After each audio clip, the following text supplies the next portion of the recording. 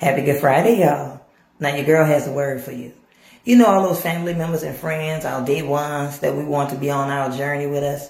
Yeah, you might have to mentally prepare yourself and emotionally prepare yourself to understand that everybody won't be able to go on this new journey with you. Everybody won't be able to elevate with you. And that's okay. We have to understand that everybody is not going to be on the ride with us. Yeah, they might be in the long run later on down the line if they choose to. But you have to also understand that some people are not going to like what God is going to do in your life. Some people want you to stay stagnant just like they are. That woe is me mentality. But no, God has greater for you. The vision, everybody won't understand it. But you have to also understand that even though they might be mad with you, it's okay. New levels, new devils. So realize, mentally prepare yourself. Elevation, everybody won't be able to be in the delivery room when you give birth. Now that's some tea from God. God bless.